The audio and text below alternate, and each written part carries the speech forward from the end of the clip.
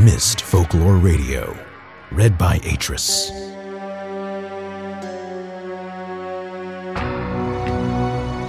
I realized the moment I fell into the fissure, my PowerBook would only last a few more seconds. It went dark as I fell into that starry expanse of which I had only a fleeting glimpse. I have tried to speculate where I left my charger. I must admit, however, such conjecture is futile. Still, the question of whose hands might someday recharge my PowerBook are unsettling to me.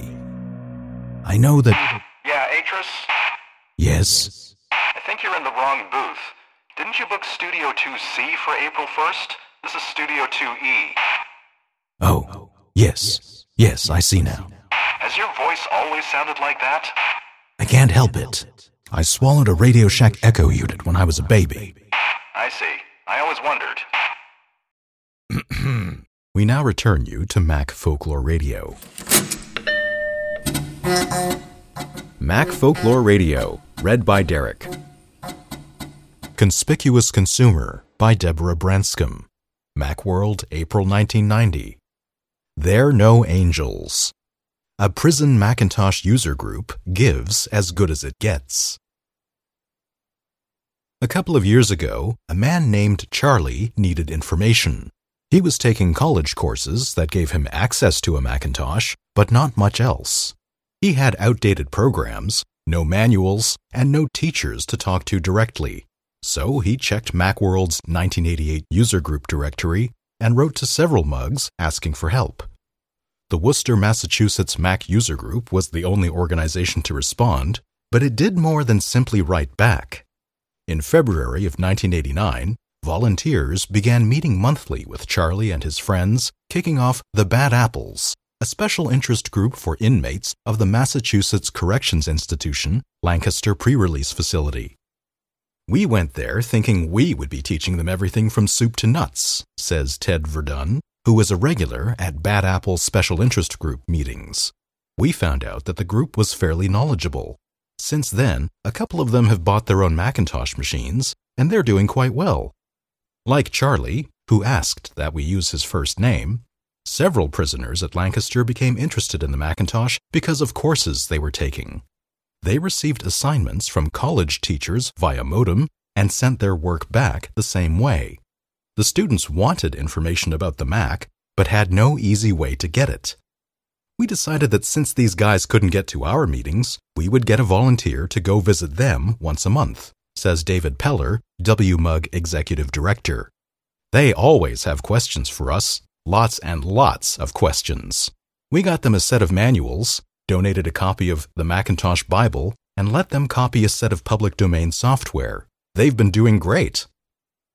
The Bad Apples have all the problems of a typical user group.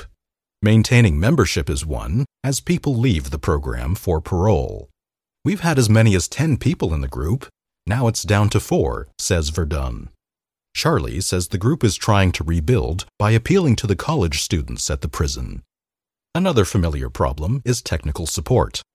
Charlie, who practices what he calls bed-top publishing in his 6-by-9-foot room, writes a column for Ramblings, capital R-A-M, the WMUG newsletter.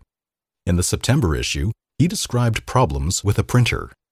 I must rewire everything from scratch every time I go to press. With switches being located in awkward, out-of-the-way places, I leave them on and use the cord as the on-off mechanism. The result was that I fried the circuit board.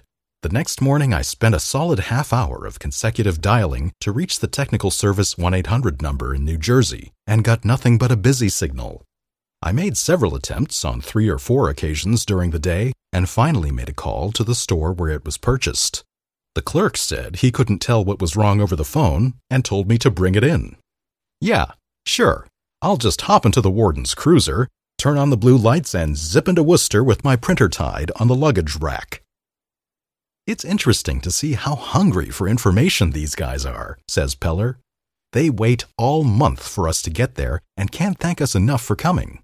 And since they've been up there, they're starting to make money with the Mac. Despite the headaches of being a Mac fan in prison, Charlie has become a whiz at Microsoft Word 4.0, HyperCard, and Excel, and can contribute expertise to WMUG in several areas. The Worcester Macintosh Users Group has been sending people over every month, says Charlie. We, in turn, have been able to teach them what we've learned.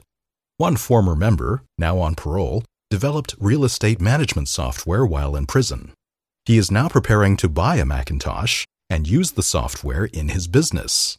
Charlie hopes to develop a specialty in custom spreadsheets for small businesses, work he is beginning now and can carry with him when he leaves Lancaster. Charlie agrees that the Worcester Group has helped him in many ways, but clearly WMUG has also benefited. It backfired on us, says Verdun with good humor. We thought we'd be giving, and now the students have excelled their teachers.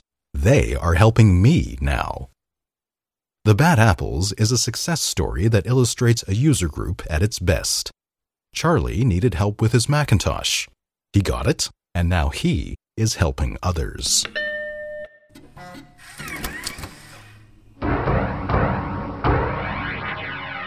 Mist Folklore Radio, read by Atris.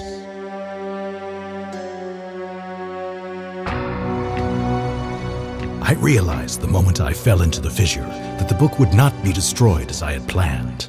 It continued falling into that starry expanse of which I had only a fleeting glimpse. I have tried to speculate where it might have landed. I must admit, however, such conjecture is futile. Still, the question about whose hands might one day hold my Mist book are unsettling to me.